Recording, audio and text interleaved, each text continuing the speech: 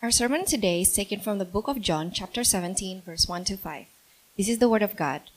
When Jesus had spoken these words, he lifted up his eyes to heaven and said, Father, the hour has come. Glorify your Son, that the Son may glorify you, since you have given him authority over all flesh to give eternal life to all whom you have given him.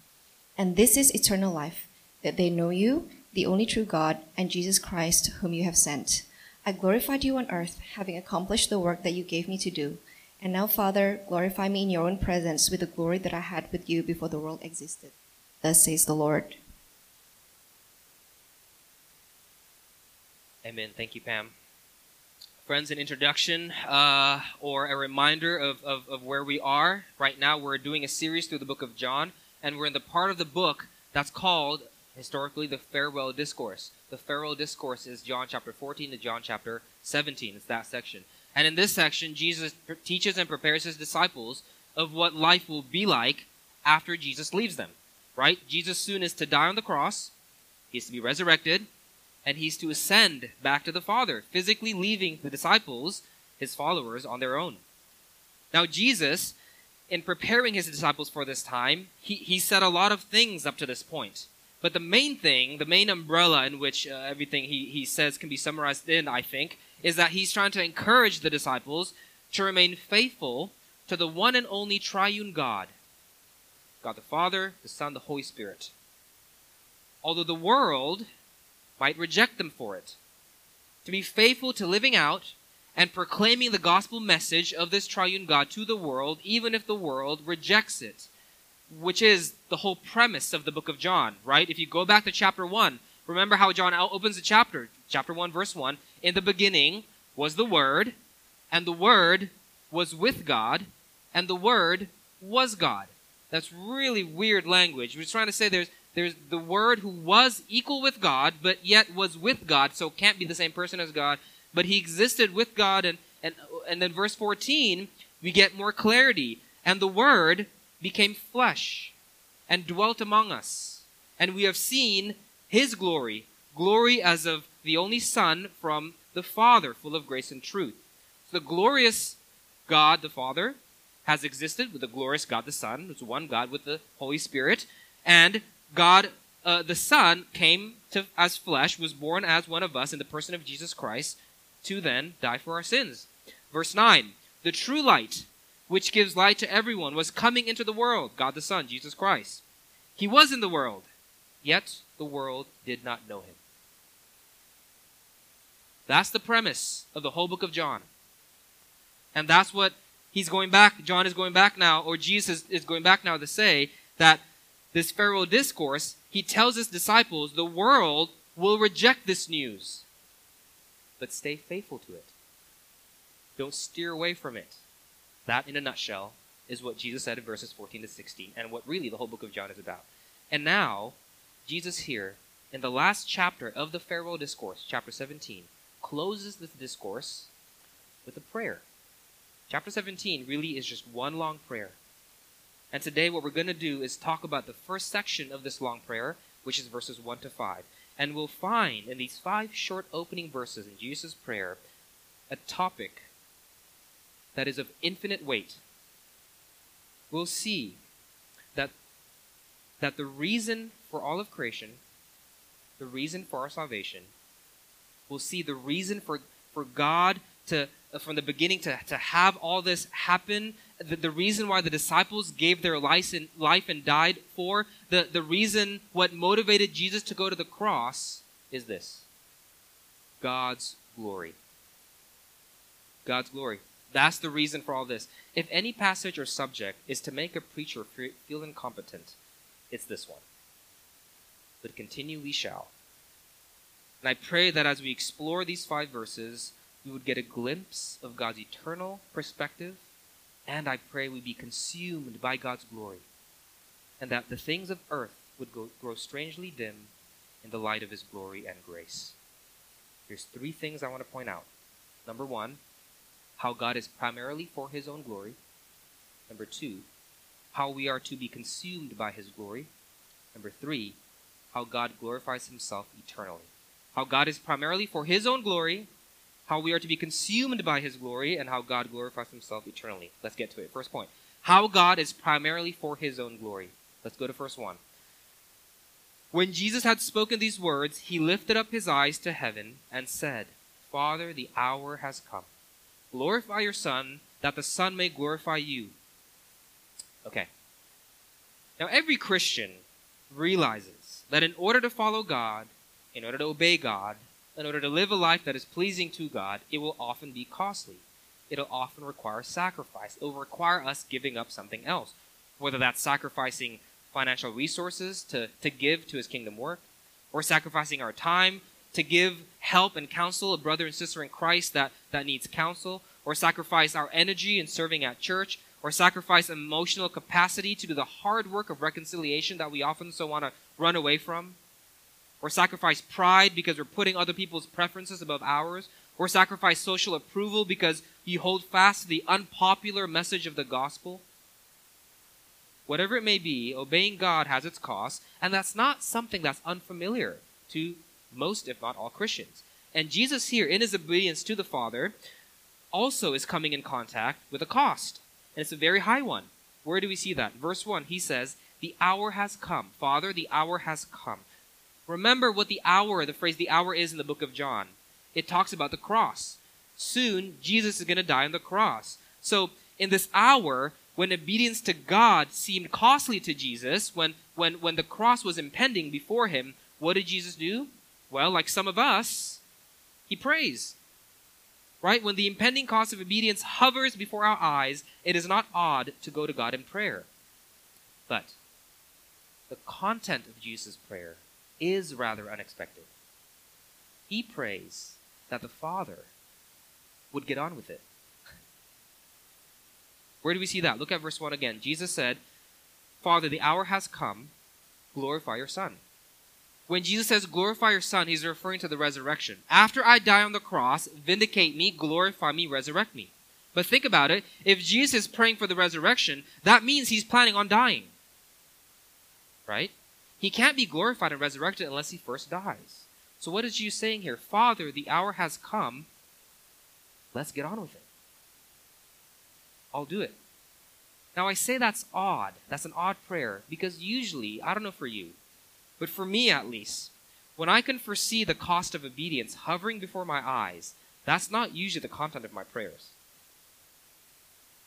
I usually pray to God to somehow make the cost less painful.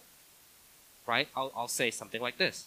Okay, I'll love my spouse like Christ loved the church. I'll love my wife like Christ loved the church. But could you also fix them just a little bit so that it won't be so hard for me to obey you and love them? Not that my beautiful wife needs any fixing at all. Right?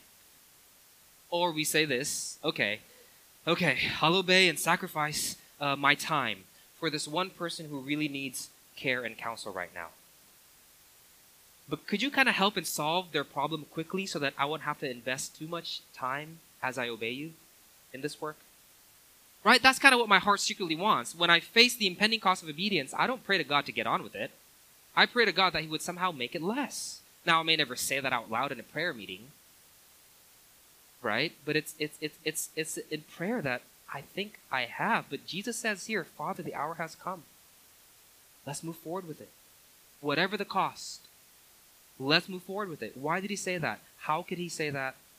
Look at the end of verse 1. Here's the reason why Jesus said that. So that the Son may glorify you. The one longing Jesus had, above everything else, is to see God the Father glorified. He's saying, my humiliating death on the cross, my glorious resurrection, whatever it is, it's all for you. All I want is for you to be glorified. That's why it's worth it. That's why I'll do it, for your glory. John Piper, a preacher that a lot of us here perhaps know, highly influenced by Jonathan Edwards, a Puritan writer, described God's glory as this. I think this is a helpful definition. God's intrinsic characteristics going public. God's glory is God's intrinsic, innate character, such as his holiness, and in His fairness, in His justice, in His love, and His power, going public and seen by the creature. The characteristics of Mount Everest is that it is immense and huge and tall. It is, in a sense, glorious, but it is glorified when the eye of man beholds it and lavishes himself or herself upon it. That is God's glory. So how does the death and resurrection of Jesus Christ, in other words, how does the cross glorify God? How does the cross reveal God's character to the eye of the creature? Well, let's think about it. What characters of God does the cross display? Let me just name a few. The cross displays to the world God's love. For God so loved the world that He gave His only Son. He loves sinners who are His, and He is willing to die for them. That's what the cross displays to the creature's eye. It displays to the world God's holiness, that yes, He loves us, but He's holy, holy, holy. He cannot be with sin. It must be paid for. Someone must account for it. Someone must die for it. In His love, He Himself paid for it, but yet the cross displays both His love and His holiness. It displays His power. Death has no hold on Him. He's defeated it. Christ resurrected. It displays to the world God's humility. The richest being in the universe became poor, so that poor people like us spiritually can become rich and have a relationship with Him eternally. The most precious being in the universe was willing to be mocked and killed for sinners. See, Jesus is saying here in verse 1, let the hour come. Let the cross come, because through the cross, who you are, Father, your grace, your love, your justice, your righteousness, your power, your sovereignty will be publicly displayed for the world to see. And when they see it, I pray they glorify you and they relish in it. So, let's get on with it. Let's get on with it. The God the Son was all about the glory of God the Father. That's what consumed Him. That's what He longed for. That's what He wanted. Now, this is rather convicting to me, and perhaps to a lot of us. See, most Christians, I think, find God's glory to be an objectively noble thing. It is objectively a good and right thing. But for Jesus, it was much more than that. He gladly embraced the cross for the Father's glory, because for Him, God's glory was not just something He found objectively noble and good.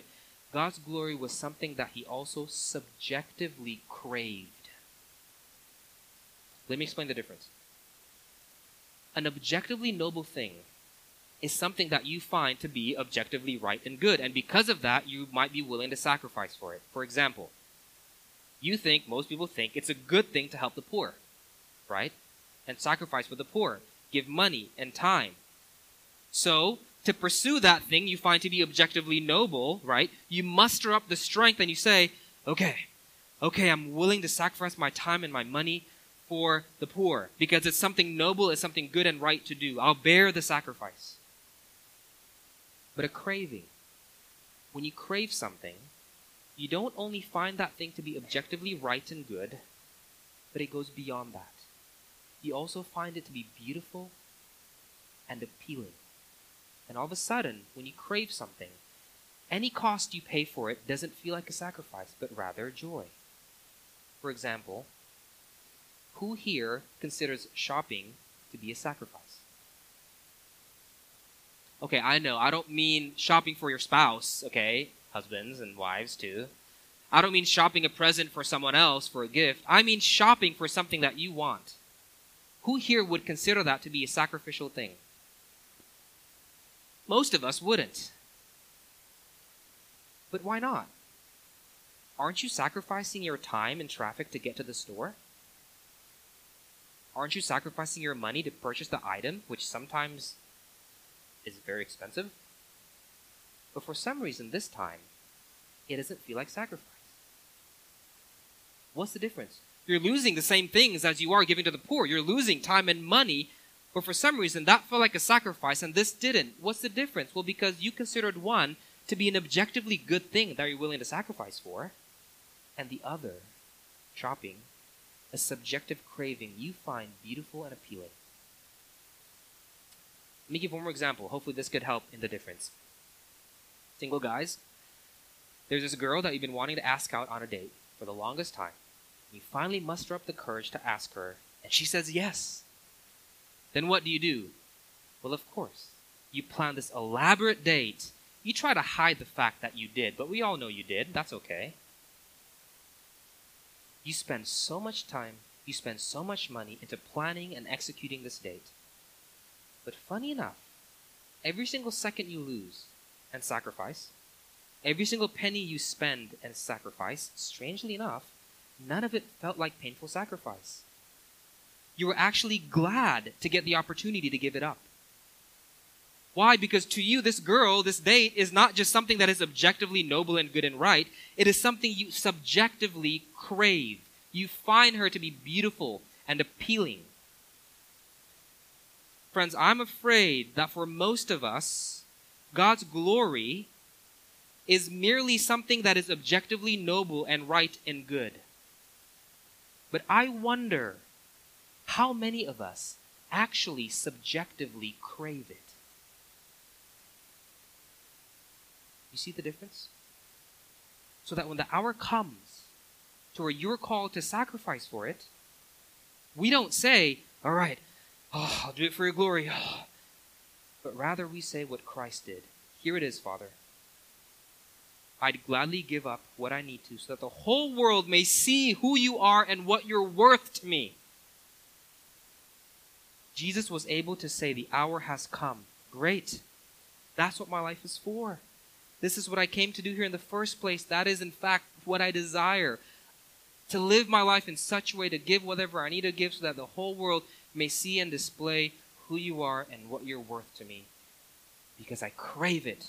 And all of a sudden, sacrifice becomes a privilege. Costly obedience becomes a joyful endeavor. And look, it's tempting to say, what does it matter? Right? So long as I obey, what's the difference of whether or not I enjoy doing it? Friends, it makes a whole lot of difference. This analogy perhaps is overused, but I think it's helpful and explains this most directly, I think. Husbands, if you bring a flower back to your wife, you've heard this one, I'm sure, and she asks you why you brought these flowers back, and you say, you know what, because it's just one of those objectively right things that a husband should do. And so it was a sacrifice I must bear as your husband. That is not a satisfying motivation. Because, men, this might come to surprise to you. It's not about the flowers. It's about what the flowers represent. But if you bring home flowers and she asks you why you brought these flowers home, and you say, because I find you gloriously worthy of it. And because your beauty transcends that which is comprehensible to the creature's eye. And I can't help but to give up the time and money to get you these flowers, to show you what you're worth to me. It matters. Why? Because she doesn't ultimately want the flowers, men. What she wants is to be delighted in. Delight yourselves in the Lord, Psalm 37 says. Not just obey. Be glad and rejoice, Psalm 32 says. Not just do.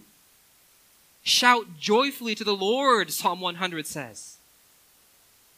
Friends, these are not suggestions. You are commanded to crave His glory and not to just merely find it to be a noble and good thing to sacrifice for. Okay, so how does that happen?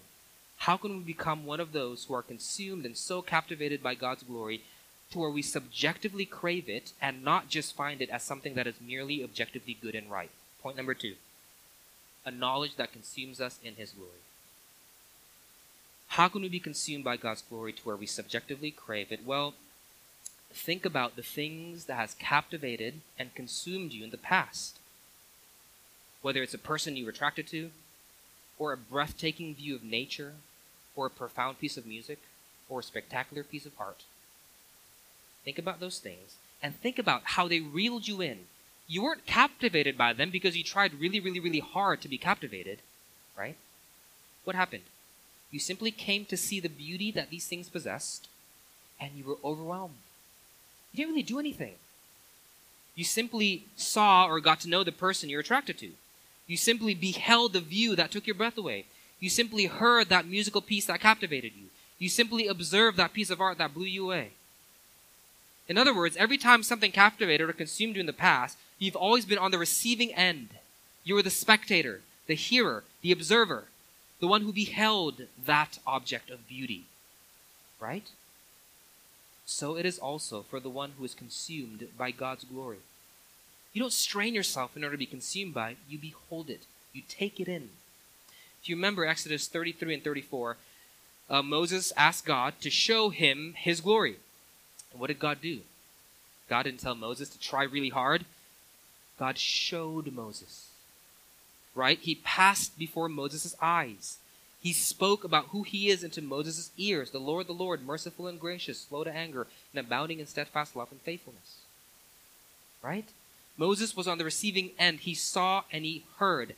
Then what happened? After Moses beheld God's glory and heard about God's character displayed, Exodus 34 verse 8 says, Moses quickly, immediately, right away, bowed his head toward the earth and worshipped. He beheld God's glory and he was consumed. You want God's glory to be something you subjectively crave and not just something you find objectively good and noble? You must first be on the receiving end, behold it, and be consumed by it. Okay, so now the question is, how? Where can we see God's glory, or as defined earlier, where can we behold the characters of God publicly displayed to where it'll reel us in and overtake us to then glorify and enjoy Him and delight in Him and sing to Him? Well, by looking unto and truly understanding the gospel. Let's do that as we study verse 2. Let's try to behold the gospel here, and hopefully as a result, God's glory would captivate even sinners like us. Let me read verse 2. I'll start from verse 1, but go to verse 2. Follow along in your liturgy if you could. Father, the hour has come, the time for the cross has come, Jesus says. God the Son says, glorify your Son, that the Son may glorify you. Verse 2. Since you have given him authority over all flesh, to give eternal life to all whom you have given him. So look at it closely again.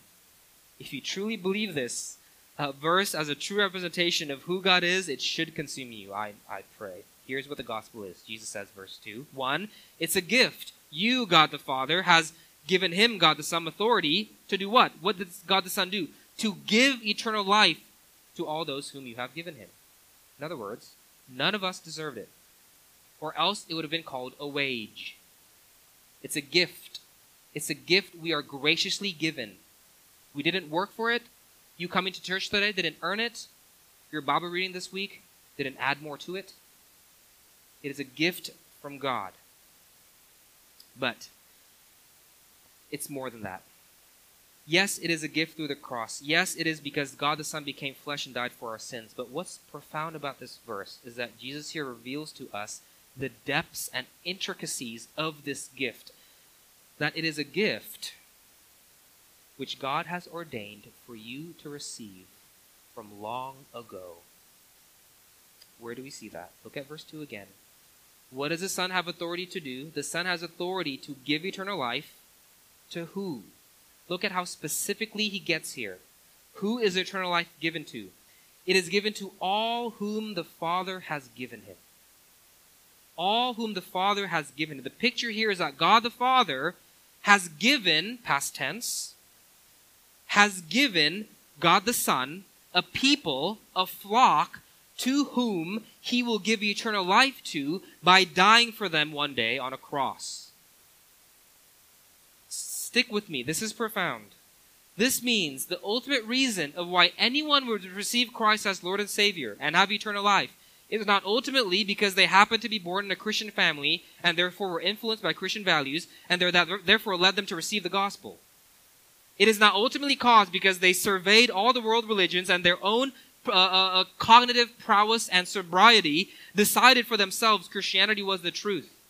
It is not ultimately because they heard a great sermon one day and that great sermon, a great preacher, led them to receive the cross. Yes, all those things might be true secondary causes to your story, but the primary cause, Jesus says in verse 2, of why you received, is because from eternity past, God the Father has given you to God the Son. I know this is a point of contention. So let me just briefly read verses 6 and 9. We're going to talk more about it next week. And that speaks into this a little more poignantly. Jesus says, in case we think this is something that we're making up, Jesus says in verse 6 to 9, I think it's on the screen. This is continuation of the prayer in John 17. I have manifested your name, Father, to who? Who has Jesus manifested the Father's name to? To the people whom you gave me out of the world. That means there's a world. Remember the world that rejected Jesus? We're all a part of it. But by His grace and mercy, the Father has given a people to Jesus. Yours they were, and you gave them to me. I am praying for them. I am not praying for the world, but for those whom you have given me, for they are yours. I came here to die for the people that you have given me from eternity past. Friends, what Jesus is saying here is that our hearts, any one of us, the best of us, if it's left to its own desires, would be no different than the world. We would have mocked the message of the cross. It would have been foolishness to us. Thus confirming that there is nothing that makes those who receive Jesus Christ as Lord and Savior, doesn't make them any better or any worthy than anyone else who hasn't. The only reason why they did receive Jesus Christ as Lord and Savior is because God the Father has made an eternal decree to one day pull you out of the world, hand you over to God the Son, who has made an eternal commitment to one day enter into this world and die for your sins.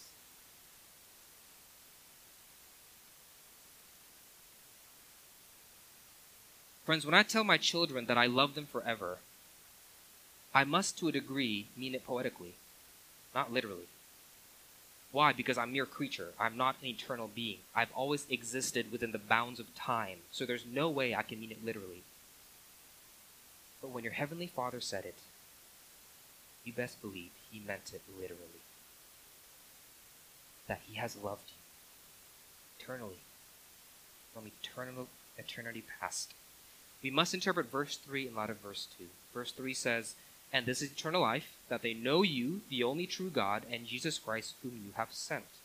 He's saying in verse 3, if you have eternal life, because you've come to know or have a relationship with God the Father, through the work of God the Son on the cross, that's what verse 3 means. If that's happened, the only reason why you have this eternal life and eternal knowledge of God the Father, back to verse 2, is because you are one of those whom from eternity past God the Father has loved and given over to the Son to one day die for and redeem. Look, there's a lot of people here today, and I know the risk of me pointing this out, and the risk is that less people might come next week. Because it's simply mind-boggling. And it does bring up all kinds of questions that our hearts, it just doesn't really sit well. And I get that. I really do. And there's all these questions that our finite minds are trying to work around, and how this infinite being works, and it doesn't feel fair in some ways, and I know, and I get it. But Jesus here apparently felt the need to point it out to His disciples in this prayer. And He does it again more explicitly in verses 6 to 9, as we already saw, not counting the many other places in the Bible that this is said. Why? Because if they don't get all this, when they see the cross, they would only have beheld a partial view of God's character.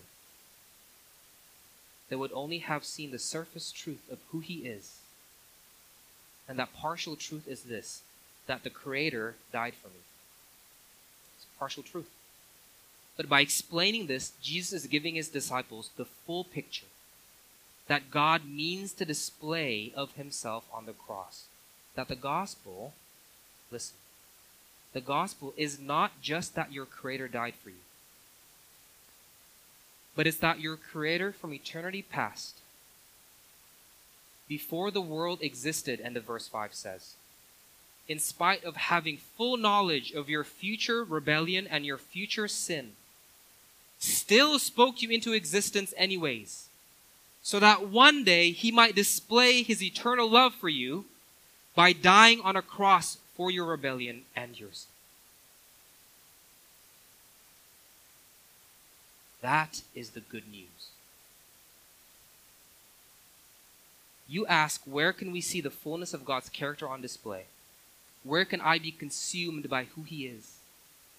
It is through having a full understanding of the cross, not just partial.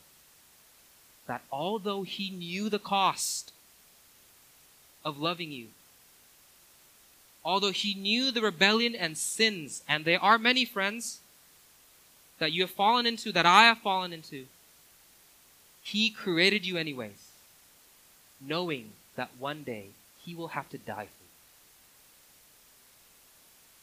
And thus by doing so, revealing to you all of who he is. If you believe that all this is just an elaborate lie, if you think that all of this is just an opium to the masses, if you think that all of this is just a plot to get more money in the offering bag, you're not going to feel attraction. But if you truly believe that the Scripture is the Word of God revealed to his creatures, communicating himself to them, you will be consumed. And when you see this, you won't just obey. You will delight. You won't just do. You will sing. You won't just give him flowers. You will burst into praise and declare, I find you gloriously worthy. Because your beauty transcends that which is comprehensible to the creature's eye. And I can't help but to give up all of my life to show you what you're worth to me. How can we find God's glory as something more than just objectively noble? How can we come to truly crave it, as Jesus did in verse 1? By continually beholding the fullness of who he is as he has publicly displayed himself on that cross, exposing to unworthy sinners like us his glory, redeeming us and making us crave it more and more. 2 Corinthians 3:18, and we all, with unveiled faces, beholding the glory of the Lord, are being transformed into the same image from one degree of glory to another. The more you expose your hearts to who God is, as he has displayed himself fully to be on the cross, you'll be transformed from one glory to another. And you'll give all the credit to him and him alone, because none of it is based upon our own works. And that's not an easy thing to do. It requires you to be disciplined and continually get in the Word. Expose yourself to it. It requires you to come to worship that is gospel-centered and cross-exalting. It requires you to be intentional with being plugged into a gospel community outside of Sunday morning. If you want to continually behold this cross and this truth, you're going to have to make intentional plans and steps to expose yourself to it. And if you do so, by God's grace, I pray your heart and my heart will grow to truly crave his glory. And when the hour comes for you to sacrifice for him, you too will pray, Father, the hour has come, and it is my joy, it is my craving to be able to give what I need to give in order to show the world your worth, because I want nothing else but to see you glorified. Now, in this last point, I want to point out something that will, I hope, continue to take our eyes off ourselves into God's eternal plan, and that is how this glory-beholding, glory-craving, transforming pattern, that as we behold his glory, we're transformed, that pattern is something that will last throughout eternity. Last point, how God glorifies himself eternally. The last two verses of this opening part of the prayer is profound. Jesus says, I glorified you on earth, having accomplished the work that you gave me to do. And now, Father, glorify me in your own presence with the glory that I had with you before the world existed. First, I have to point out how this confirms the divine nature of the Son. He's described himself as having existed with the Father before the world existed, or literally before the world was, before the cosmos was, literally. And not only that, but he also, before the cosmos was, not only existed with the Father, but had the same glory as the Father, thus confirming John chapter 1. But look at verse 4. What did God the Father and God the Son decide on doing before the world was? the work of the cross. Look at verse 4. I glorified you on earth, God the Son says, having accomplished the work that you gave me to do.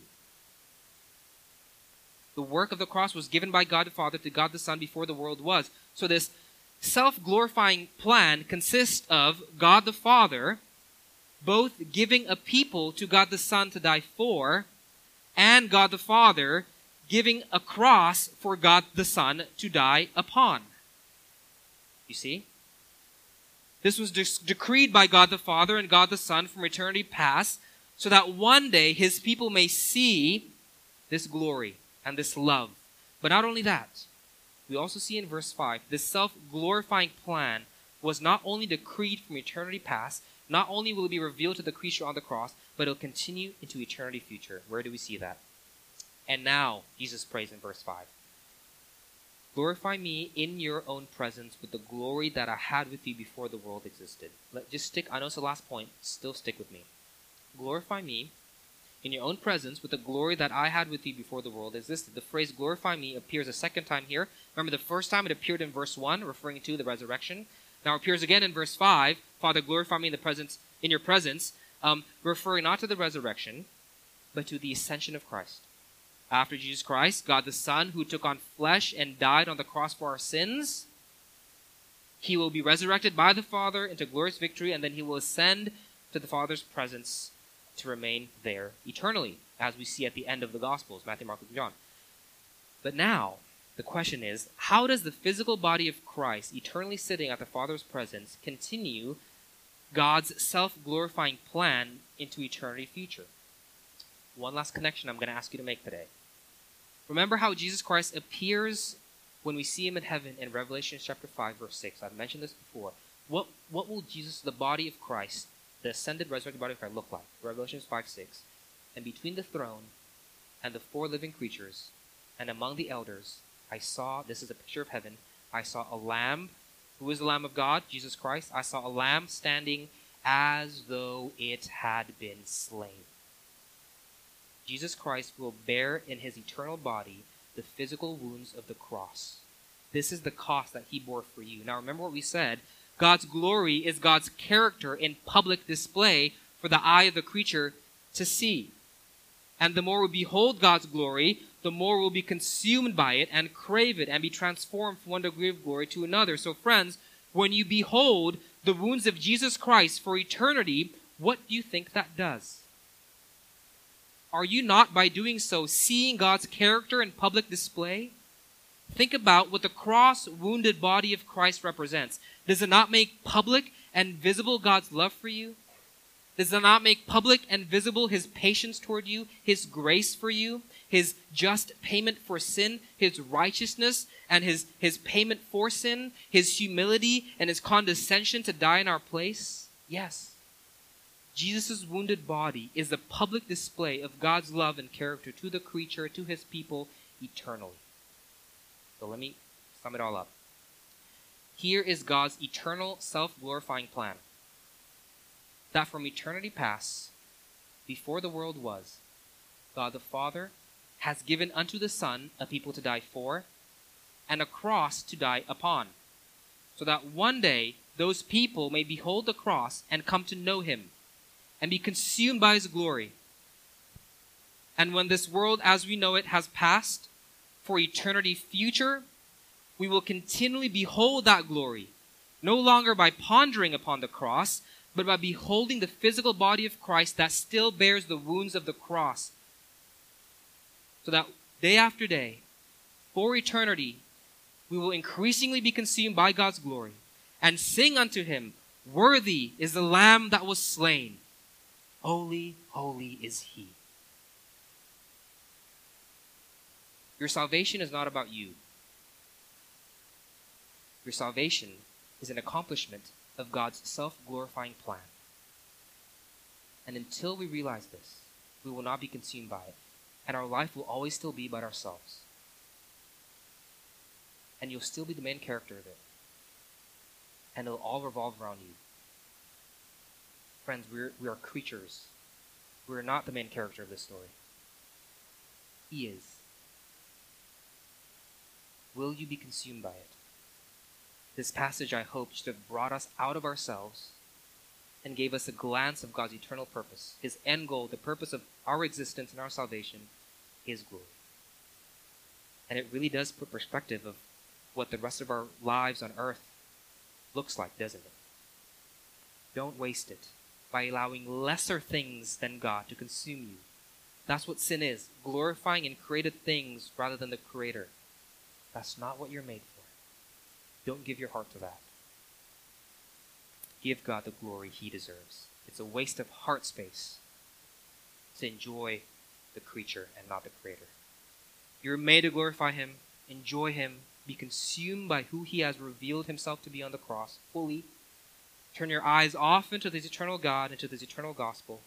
That is the only way you'll increasingly be consumed by it, and thus glorifying Him, not just by your doing, but by truly enjoying Him with all of who you are. Will you receive it? Will you enjoy it? Pray with me.